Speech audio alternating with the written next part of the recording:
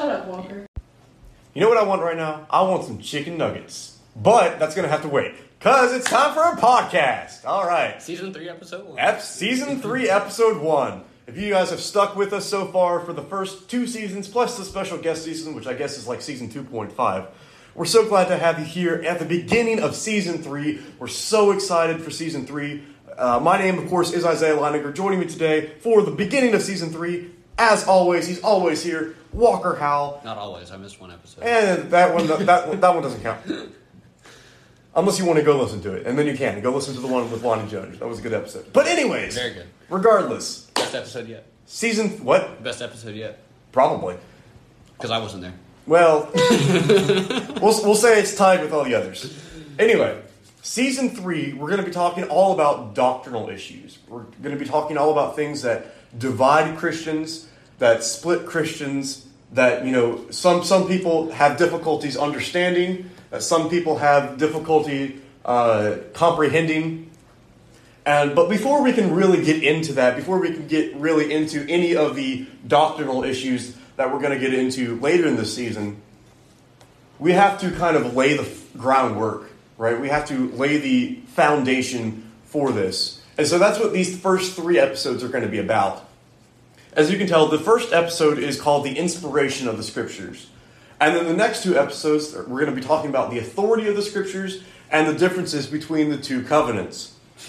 And so with the idea with these 3 episodes is that we're going to try to prove that the Bible is God's Word, that the Bible has authority over us, and that the Bible has these 2 covenants. And with those 3 episodes, we're going to be able to lay the foundation for everything that we're going to cover in Season 3. So we're very, very excited for Season 3. This is actually the last episode to be recorded of Season 3, or at least one of the last episodes. So we're doing things a little bit out of order. But because we did that, I can already tell you that the rest of Season 3, straight bangers. Yeah. Straight bangers. You're not going to want to miss them. And Sawyer's in 2 of them. Oh, yeah. So, This one and the Lord's Supper one. Correct. So as Walker mentioned, we have Sawyer Reed here. Were you here for an earlier season? Or I was not. No, okay. This is his first season. That's true. All right. And he gets 2 premieres. Okay. That's true. He gets 2 episodes in Season 3. I will say 2 disclaimers as to why this could be a crazy episode. Number 1, actually no, 3 reasons. So number 1, we have a live audience. Hey, don't today. forget the second reason. Okay, I'm going to forget the second reason. Second, I have a bit of a cough, so we'll see how that goes. And then number 3, I've only known about this episode for 2 days. So our first guest, unfortunately, was not able to make it as planned. But Sawyer, we're very thankful for you and your willingness to jump in and to be able to fill this void. But anyway, again, before we jump into the inspiration of the Scripture, Sawyer, if you want to go ahead and introduce yourself for those at home, and then we'll start off by talking about the inspiration of the Scripture. Well, this is deja vu. My name's Sawyer Reed. I'm a sophomore Bible major and history major at Freed-Hardeman, seeking my undergraduate degree. After that, we'll probably want to get a master's degree and then someday a doctorate. I want to go into ministry and then do something with history. I don't know. And very thankful to be on the podcast. I'm a part-time preacher. Part-time at 2 churches, that means. So double part-time? Yeah, double part-time. There you go.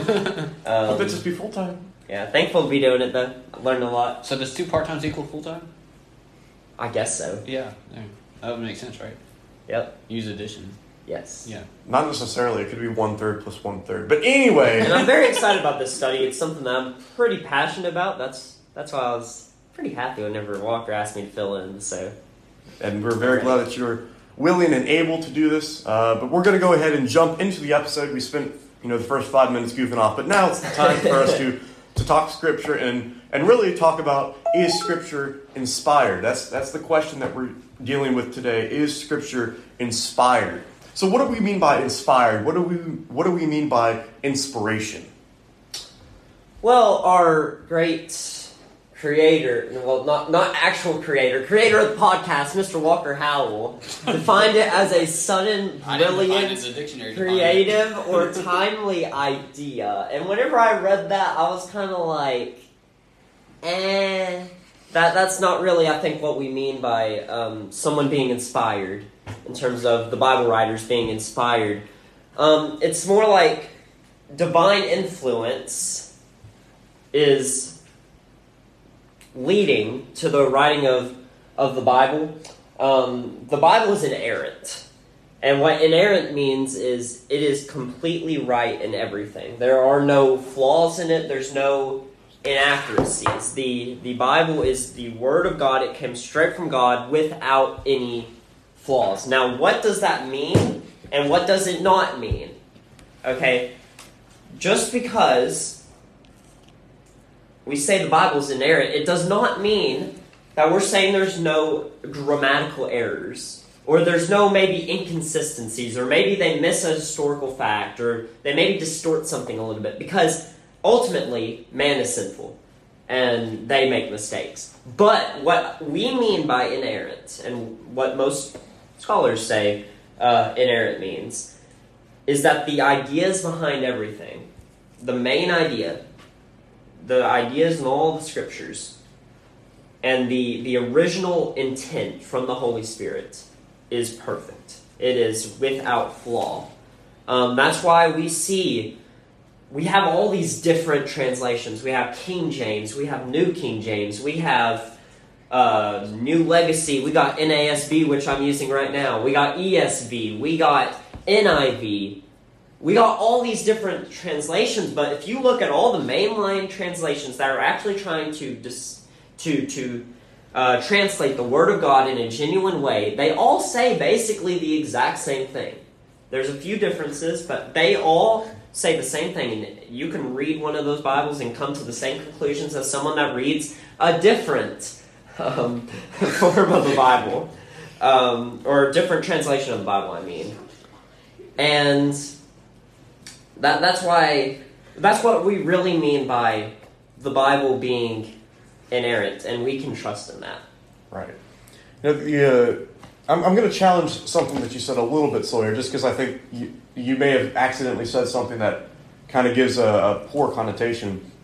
You were talking about, sometimes the Scripture's not going to have like complete and total, grammatical correctness and things like that, and that's true because the Bible was originally written in ancient Hebrew and ancient Greek, and so there's going to be some words that they had in those languages that we don't really have a good substitute for in English. But something else that you said, and I don't remember the exact way that you phrased it now, because I'm old and my memory is awful. Same. But basically what you accidentally said was that the Bible could have like imperfections in it in terms of like spiritual things, and I didn't say spiritual things. Well, that may have been the way that it came across. Yeah.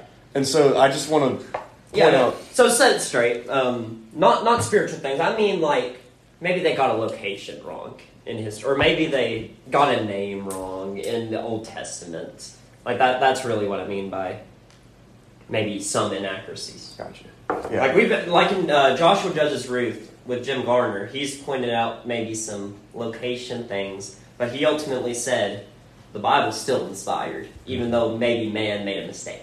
And go ahead. And really, those location things could all be because of translation mistakes. It could be, yeah. Because like, for example, you mentioned the NIV earlier. Like, there's some translation mistakes within that one, and so it's really hard to get exact translations because no one is really perfect. Well, we have people who knew the languages and stuff, but there's often human error that occurs, and so that can happen. And part of the problem with the locations maybe as well, that the location changes name. Yeah. Right? Especially in Palestine, in Israel, in that area of the world. That's an area of the world where conflict has just been, since the beginning of time, conflict has been in that area of the world. And so you've had, armies come in and conquer this land several times.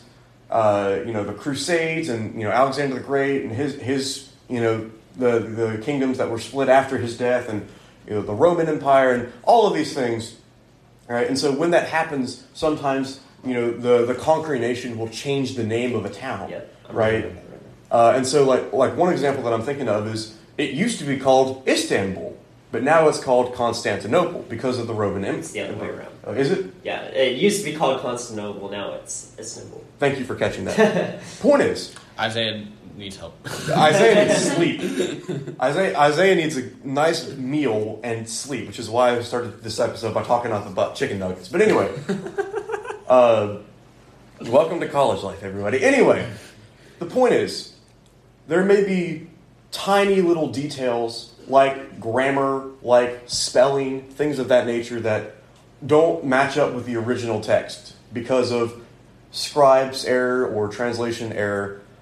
But we believe that we can prove that the Bible is still completely and 100% accurate in accordance to what God wants us to know, right? Amen. It's not really important for us to know how to pronounce or how to spell some of the old names or some of the names in the Bible, because especially if they're just kind of listed in a genealogy chapter or just briefly thrown in a chapter.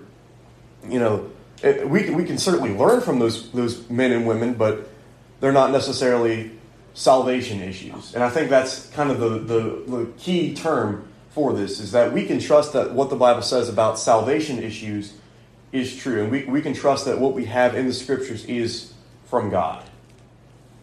I think we also have to remember that I think there's sometimes a misconception, like we sometimes imagine it's like the Holy Spirit is literally writing it. I think it's more so, you could disagree with this and that'll be alright, I'm not claiming to know everything, but I think it's more so the Holy Spirit is guiding the person that's writing it. And that they're not possessing them or just creepy stuff that you would see in a horror movie. Mm-hmm. So yeah. I think that's a good way of looking at it, right? Because the Lord would pick out people who had the proper background in order to be able to communicate the Lord's thoughts to a particular audience, right? Look at the example of Luke and Paul. Luke was a Gentile. He was a doctor, so he was a well-educated man. And he traveled with Paul. He collected eyewitness testimony from men like Peter, from men like Paul. And so because of Luke's knowledge, his experience, his education, he was able to communicate the ideas and the events that happened in a way that made sense, in a way that helped his audience, his primarily Gentile audience. Paul had extensive training as a Jewish rabbi or as a Pharisee. Mm-hmm.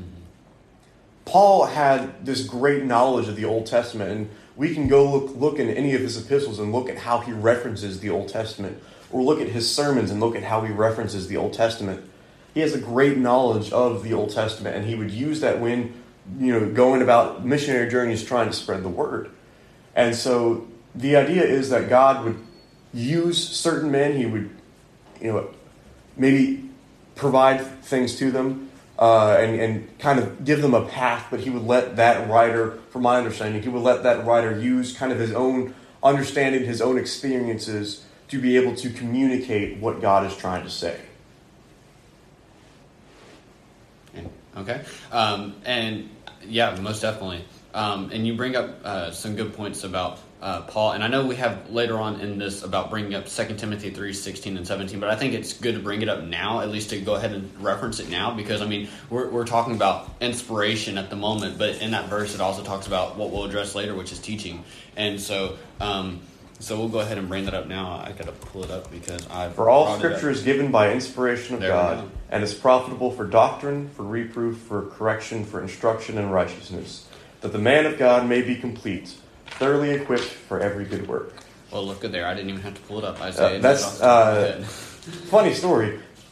The biggest reason I have that memorized off the top of my head right now is because that was the main focus of youth class that I was asked to help teach over the summer, was that verse, and talking about, is the Bible inspired? Can we know that the Bible is from God?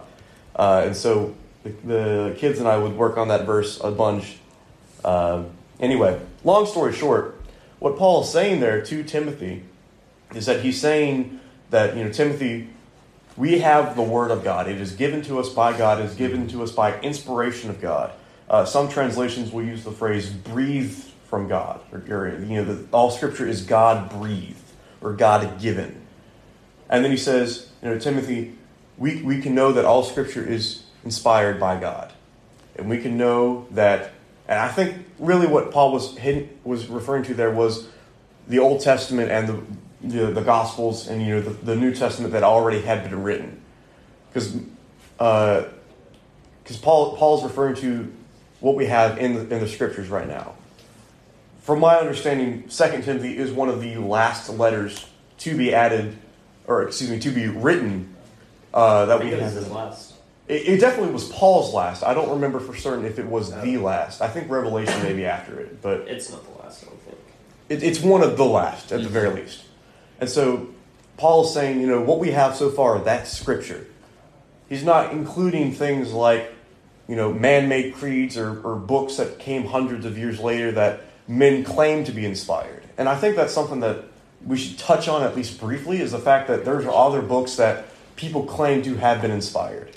Right. Other quote unquote Bibles out there that claim divine inspiration.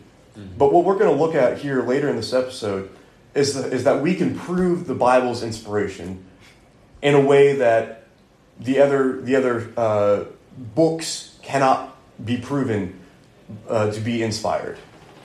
So there's 2 points I want to make. I think I just did something that I did that last episode and forgot both points I was going to make. Okay, but first, so I hear a lot that the 66 books of our Bible, we say that they are inspired, and we make the argument that God would not let his Bible, his Scripture, become perverted. And we make that argument a lot. I hope we see the flaw in that line of thinking, though, because a Mormon who believes in the Mormon Bible can come out and say, well, God would not let his Scripture become perverted, so the Book of Mormon is an inspired document. They could say something like that. Or you could have hardline Catholics that say, oh, our Apocrypha, that's inspired, because why would God let his Scripture become perverted? That's not a good apologetic defense of Scripture, because any other religion could say, no, God wouldn't let that happen. And then my second point, because I just remembered it, Isaiah mentioned man-made creeds, stuff that men make to maybe commentaries about the Bible, people's opinions of the Bible, people that letters from back in the day. And while we have to agree, we have to recognize that it is not Scripture. It should not be part of the Bible. There is some usefulness to it, though. We can still read it. We can still get stuff from it, but we can't treat it like Scripture, obviously. And I think sometimes, especially in Churches of Christ, we throw that stuff out. We don't want to see it. We don't want to read it. As long as it does not contradict Scripture, though, and we're not treating it like Scripture, we have to do this, then I think there could be some usefulness in a lot of it. And that's a really good point. There's some, like the Book of Mormon, throw that out. That's absolute. It's bad. It's bad. And then there's like the Gospel of Timothy or whatever, the infant Gospel of Timothy, or not Timothy, Thomas. There you go. Infancy Gospel of Thomas. I remember last semester we had fun with that. That's not okay either. That's some very good points, Sawyer. And I think it's really important that we look at the fact that if someone makes the claim that their book is divinely inspired, whether that be a Christian book or a Hindu book or a Buddhist book or Jewish book or whatever, we need to, be able to say, why do you say that, right? How can you prove that your book is divinely inspired? And as we mentioned, we believe that the only book that really can stand up to that test is the Bible, right? Is the 66 individual books or letters that we have in our Bibles today, that's what's inspired. That's what's God's Word. And again, I think that we can definitely prove that we can, I'm sorry, I'm having a brain fart today, but we can prove that this is God's Word. This is what God has said to us. And there's a couple different ways that we can do that. First of all, the Old Testament has a lot of prophecies. Mm-hmm. I believe I heard somewhere that there's over 300 different prophecies in the Old Testament. And we can look and we can see how the New Testament comes in and fulfills each and every one of these prophecies, right? Especially about Christ. They had prophecies about his birth, about his life, about his death, about his resurrection. They had prophecies about almost everything that Jesus would do or say while on the earth. And we can look and we can connect the dots and we can say, oh, well, this is where Jesus fulfilled this prophecy. And sometimes the New Testament writers will do that for us, right? Especially in accounts of the crucifixion. The New Testament writers will point back to the Old Testament and say, look, this is in fulfillment of a prophecy. This is to fulfill the prophecy that was, that was prophesied. They would say, this is Jesus proving to the world that he is who he says he is, that he is the man, right? And I think a great example of this is Psalm 22. Psalm 22, this is really famous because of the opening verse in Psalm 22, where and this is a verse that Jesus quotes while on the cross. He says, my God, why have you forsaken me?" And we hear that quote, and we read that quote from Jesus on the cross, and we say, oh, that's an odd statement. I preached on that. Yeah. Yeah, but we say this is an odd statement, right? Why would Jesus say that, God has forsaken him? But I think it's important for us to remember the point of Psalms, especially in Jewish culture. They would recognize a psalm and be able to quote you the entirety of a certain psalm just by hearing the first verse. And so when Jesus quotes the beginning of Psalm 22, what should happen in the minds of all those who heard it and in our minds when we go back and read Jesus saying, my God, why have you forsaken me?" We should jump down to verse 18. We have other passages in Psalm 22, but verse 18 is really the one that points it to Christ. We can really definitely say that this is a messianic prophecy. Well, what does verse 18 say? He says, "They divide my garments among them, and for my clothing they cast lots." And we see this happening in the crucifixion account. We see Jesus being stripped naked and put up on the cross, and the soldiers casting lots for his outer cloak, because it was one piece, it wasn't many pieces, so they didn't want to have to tear it apart.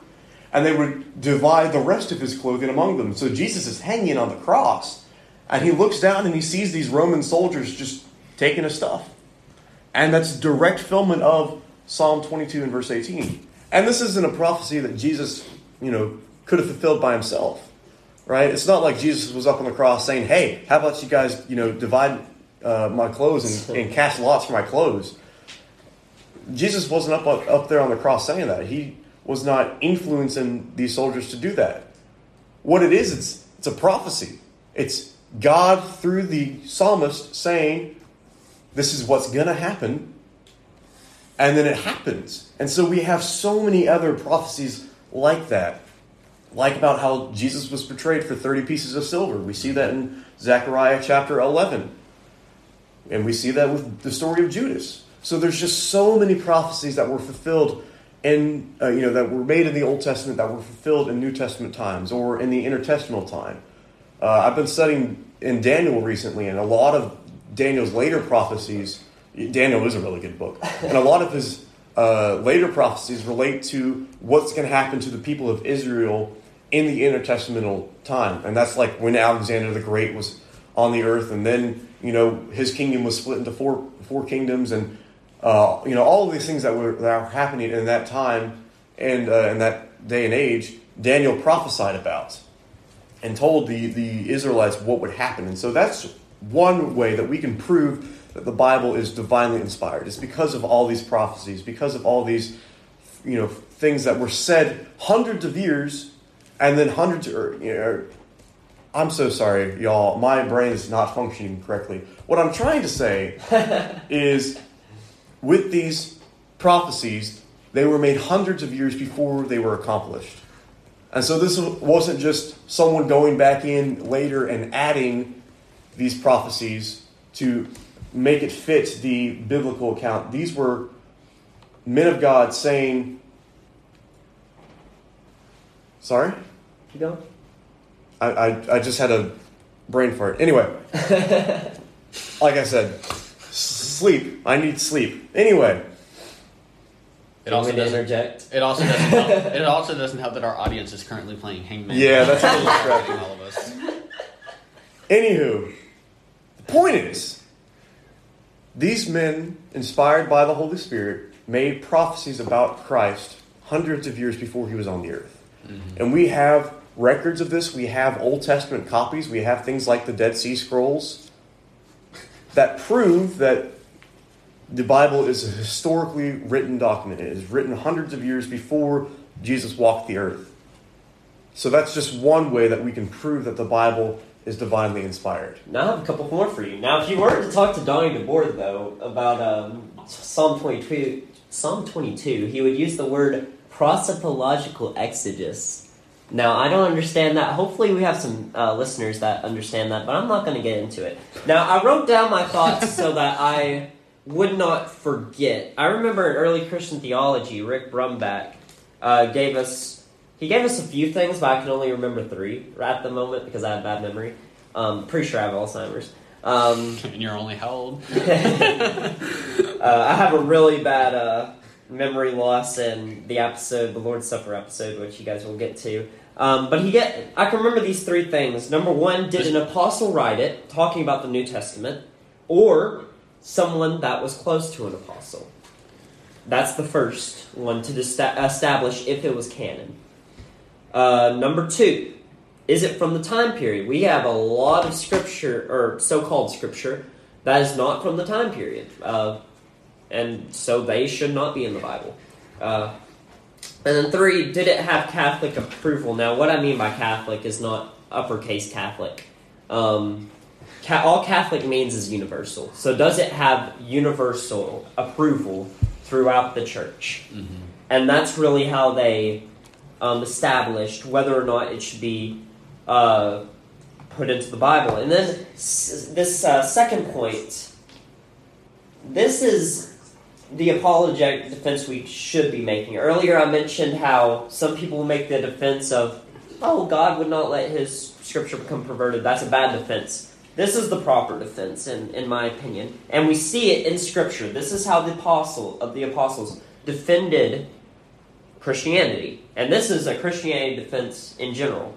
And it's the resurrection. Okay, if we can prove that the resurrection happened, which we can, we have historical, factual, documented evidence that the resurrection happened. That means that Jesus was divine. That means everything Jesus said was true. And that means we can then prove that Scripture is inspired. And that's the way that we should be defending. That's the biblical way that we should be defending. Now, in order to sort of bounce off of that, in a sense, and this is something that I think we should address lightly in this episode, and I know we're a good bit in, and so we may not be able to get too deep into this, but, we hear a lot of people talk about, or I've been asked a lot about this idea of how do we know that Christianity is the for sure way to get to heaven, and I think, or how do we know that Christianity is the only way to eternal life, or whatever, some form of that question.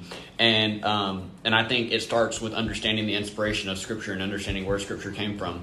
And so I'm going to open it up to y'all, and I want to, what's y'all's feedback to this question? Like, how can we know for sure that what we're studying, what we're learning from God's Word? Because I'm sure this is a question that's on a lot of viewers' minds. How do we know that this document is for sure true and factual? So number 1, I will go back to the resurrection defense. That is the most classic way to do it. And then if there's a Christian, though, that believes in the postmodernist thought, everyone can get to heaven, or it doesn't matter if you're a Christian or not. All you have to do is go to John, I think it's 14.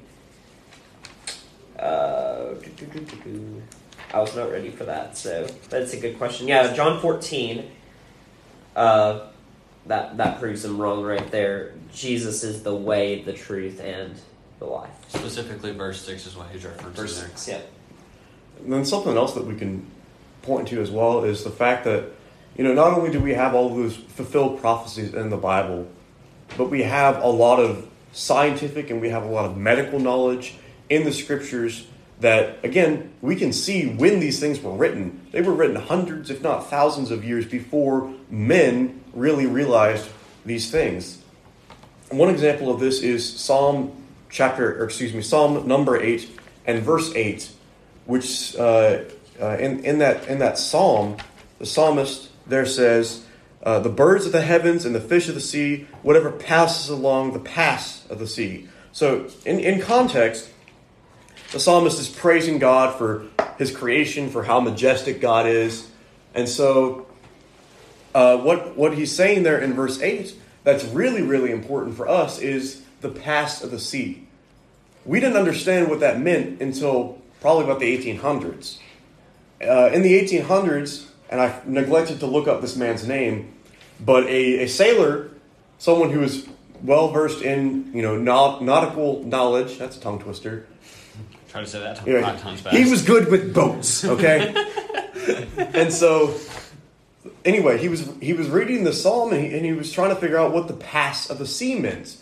And he ended up discovering that the ocean has currents, right? And these currents, they follow the same path every time. And these currents, they will take anything in their path along with them. And we can look at the currents that are in the oceans right now. And that wasn't something that we discovered until like the 1900s. The Bible knew about it immediately. Why? Because the Bible is God's word, and God created the heavens and the earth.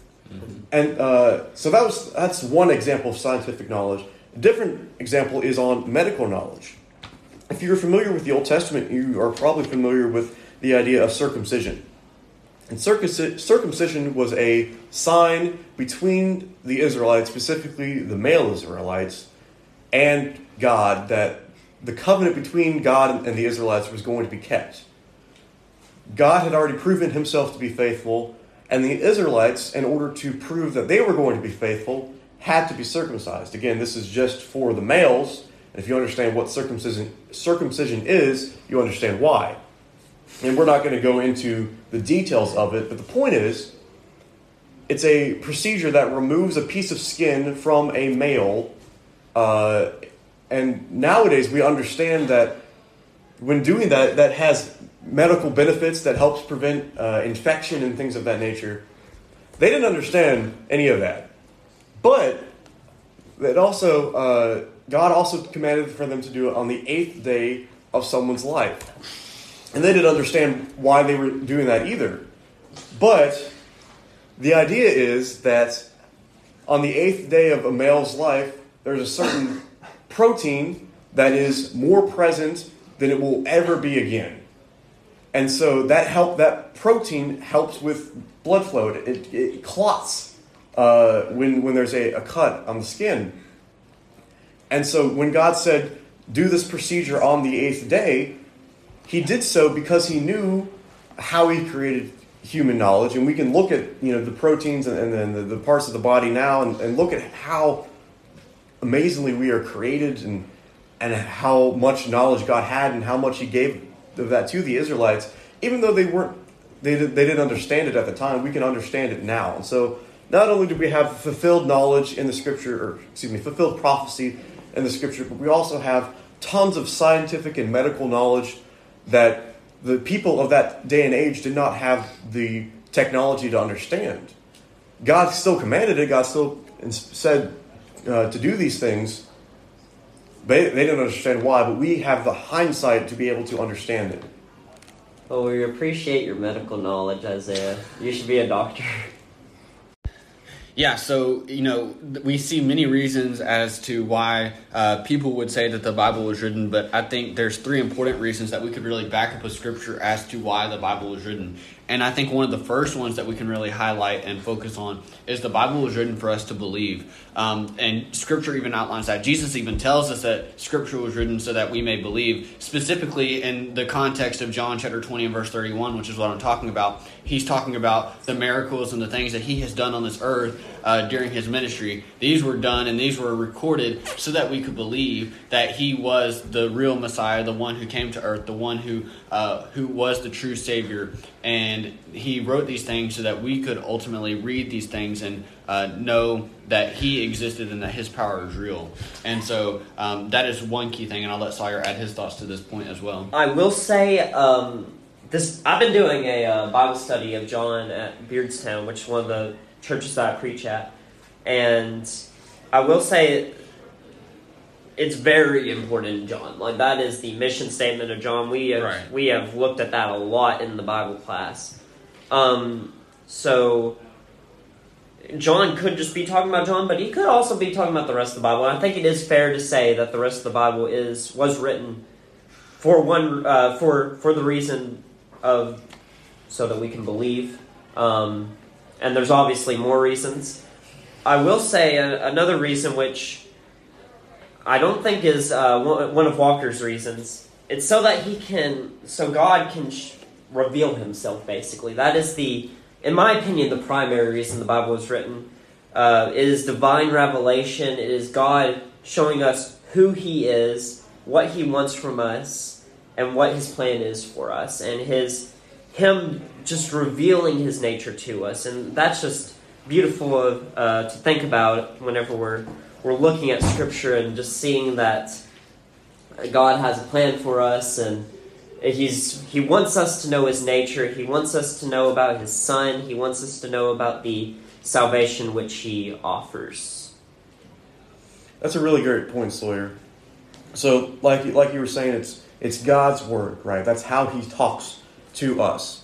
If you're in a relationship, whether that be romantic or friendship, or it's a family member or whatever, communication is key, right? You have to be able to express your feelings to the other person, and they have to be able to express your feelings to someone else, or to you.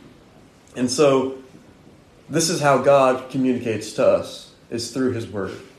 And not only does he communicate to us, but he tells us the history, and that's really why we have the Old Testament, is to kind of give us the history, give us the background, give us the knowledge to really understand who Jesus is and why he needed to come, right?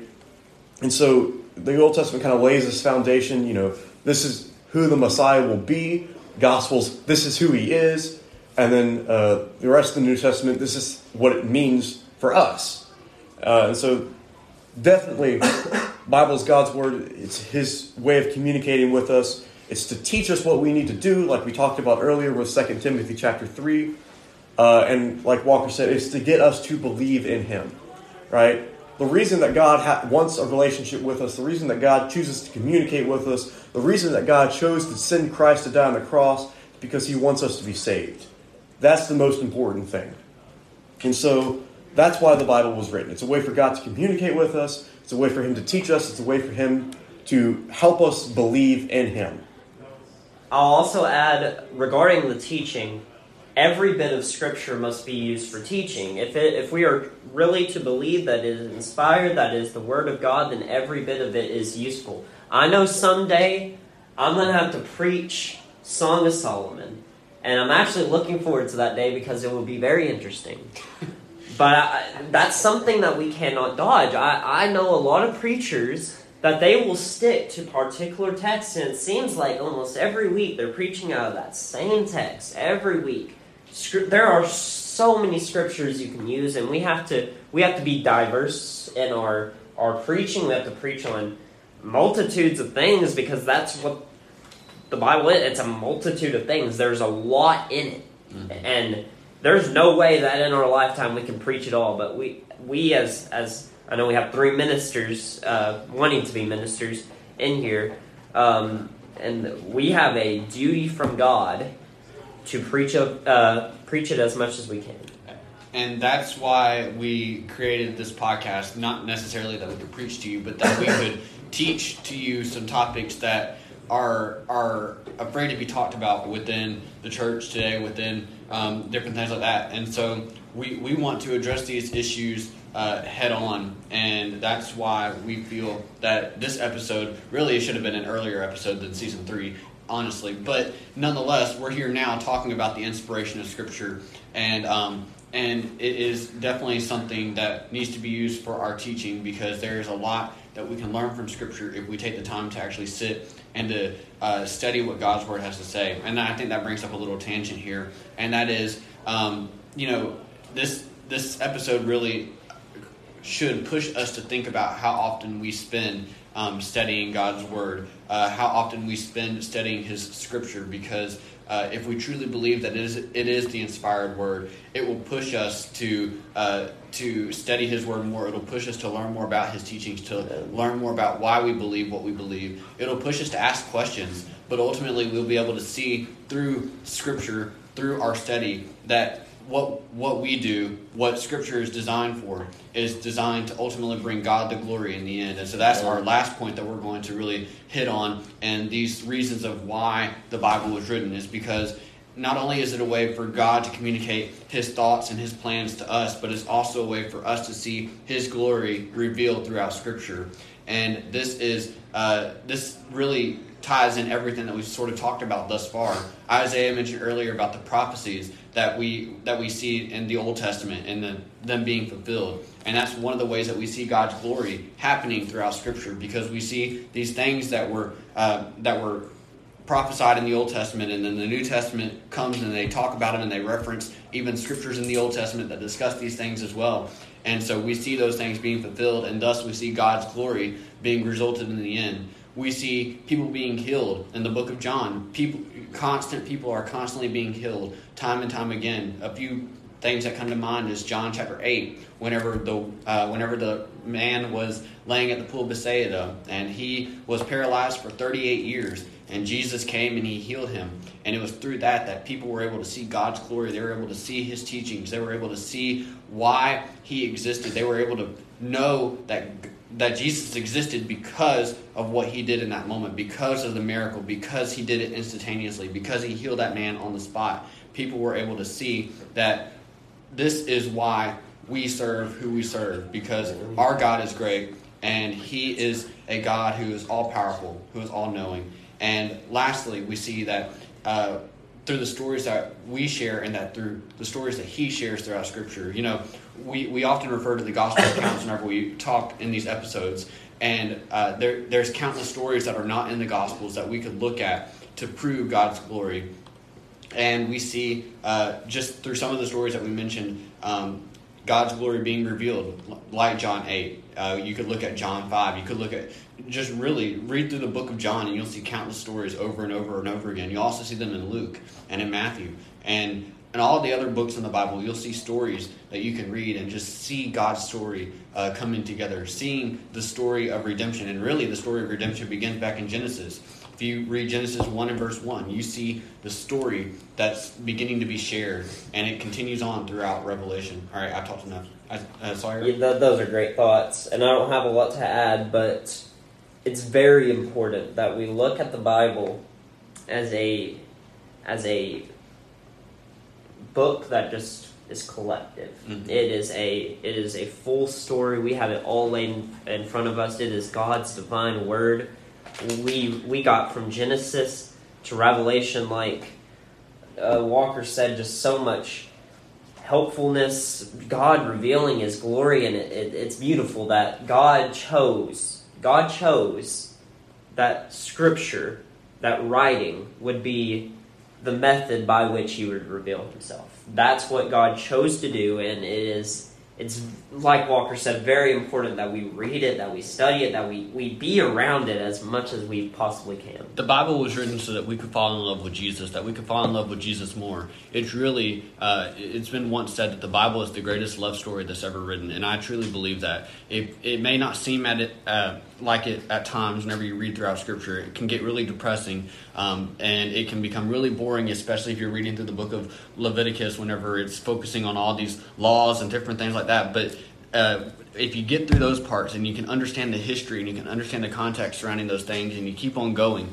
you see this one big story, and it's the story of the redemption of man, the story that Jesus loves us and that he has a desire for us to be with him. It's the story that he chose us to be called out, to be the ecclesia, to be the church. He called us to do the work that he started. And as we read of the beginning in the gospel accounts, he calls us to continue that work. He calls us to keep on with that. But we first have to be fully convicted of what Scripture has to say. We first have to know that this is the inspired word. We first must be fully convinced that this is something that comes from God, and that ultimately everything that is said throughout Scripture will ultimately be fulfilled in the end.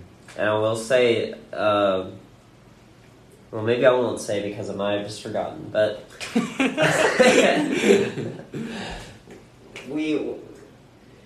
so Scripture, it reveals God's love, like Walker said. It reveals his holiness. It reveals his righteousness. It reveals his divinity. It reveals so much about God, and it's so beautiful to see that. And you mentioned Leviticus, but even in Leviticus, we can see God's glory. Even in the books that we maybe don't get, or the books that maybe some people would say God seems violent in, it's still so important that we read it, that we see God's divinity, that we see his power, we see his might, we see his holiness, we see his righteousness, we see his love. Mm-hmm. And all of that comes together to give us this beautiful description of who God really is. Amen. And then lastly, I think one of the things that we need to hit on whenever we focus on the inspiration of Scripture, and of course we could go on and on and on about proving the inspiration of Scripture, but I think it's important to really discuss briefly, who wrote the Bible, because we see all these different books. We have 66 of them, and we may think, well, there's just 66 authors, but there's way more than just 66 authors to the Bible, because we truly don't know how many people contributed to writing of Scripture, but we know that each and every one of them was inspired men chosen by God who wrote what God had to say. Sorry. Yeah, so this is something that I wanted to add. We probably should have talked about it earlier, because I thought what we just talked about would have been a great end, but yeah. We'll discuss this real fast. I always heard in youth classes that about 40 men wrote the Bible. Mm-hmm. That's simply not true. You look back at the Old Testament, you look at a book like Daniel, it's highly likely that maybe Daniel wrote a little bit of it, but he did not write the full book. Or you look at a book like, we're going over Joshua in Joshua Judges Ruth class. Joshua likely did not write Joshua, and we see that a lot in the Old Testament. New Testament's a little bit different, but even if you look at a book Hebrew. Well, we don't know who wrote Hebrews. Right. I'm suggesting a book like 1st and 2nd Peter. Peter could not write. Okay, so likely his secretary did it, and Peter told him what to write. See, secretaries are scriptural, so. And that would answer why we see a very big shift between the Greek in 1st Peter and the Greek in 2nd Peter. And it's because the author changed, but it was still Peter that was giving the information. But ultimately, at the end of the day, God wrote the Bible. Yeah. God ordered what would have been written. God inspired every bit of it. Mm-hmm. And that's why we should still have confidence in Scripture. Amen. Isaiah, do you have anything else you want to add? I think I've done enough talking today. I will say, this is something that we didn't go into a ton of depth on, and there's certainly some things that I know I did not explain very well, at the very least. So if you have any questions, please feel free to reach out to us. We would love to sit down and talk with you. Message me anytime. What? Message me anytime. Yeah. You can reach out to Sawyer if you so choose. If you want to reach out to us, we have an Instagram page, TTEOJ_podcast. We have a Facebook page, Through the Eyes of Jesus. And we have a website, TTEOJ.com. There also is a phone number you can text. 731-439-9671. That's the one. What? Don't confuse people. They've already had to listen to me for an hour. They're already confused. Anyway, point is, if we said something in this episode that you may not understand or that you may not have been able to understand because of me, then let us know, and we'll be glad to talk with you, and especially about the scriptures. And if there's nothing else further, then Walker, will you go ahead and close us out in prayer? Yeah, let's pray together. Father, we love you, and we thank you for this day. We thank you for all that you do for us. We thank you for this time that we get to really open up your word, dive deep into it, and learn that you are the inspired author, that you were the one who decided to choose men to write the things that you wanted us to know, and you decided through your word to show us one of the greatest stories that was ever written. And you, through your word, have taught us so many things. You've shown us and proved to us that we are your chosen people, that we are called to be a part of your kingdom, and that you ultimately want us to spend eternity with you. And if we fully are convinced of that, we will do whatever it takes to grow closer to you, to draw closer to you, and to learn from your word, and to follow what your word has to say. Be with us, strengthen us, and guide us. Thank you for Sawyer and all that he brings to the table regarding Scripture. We're thankful for his studies. We're thankful for Isaiah and the good work that he does.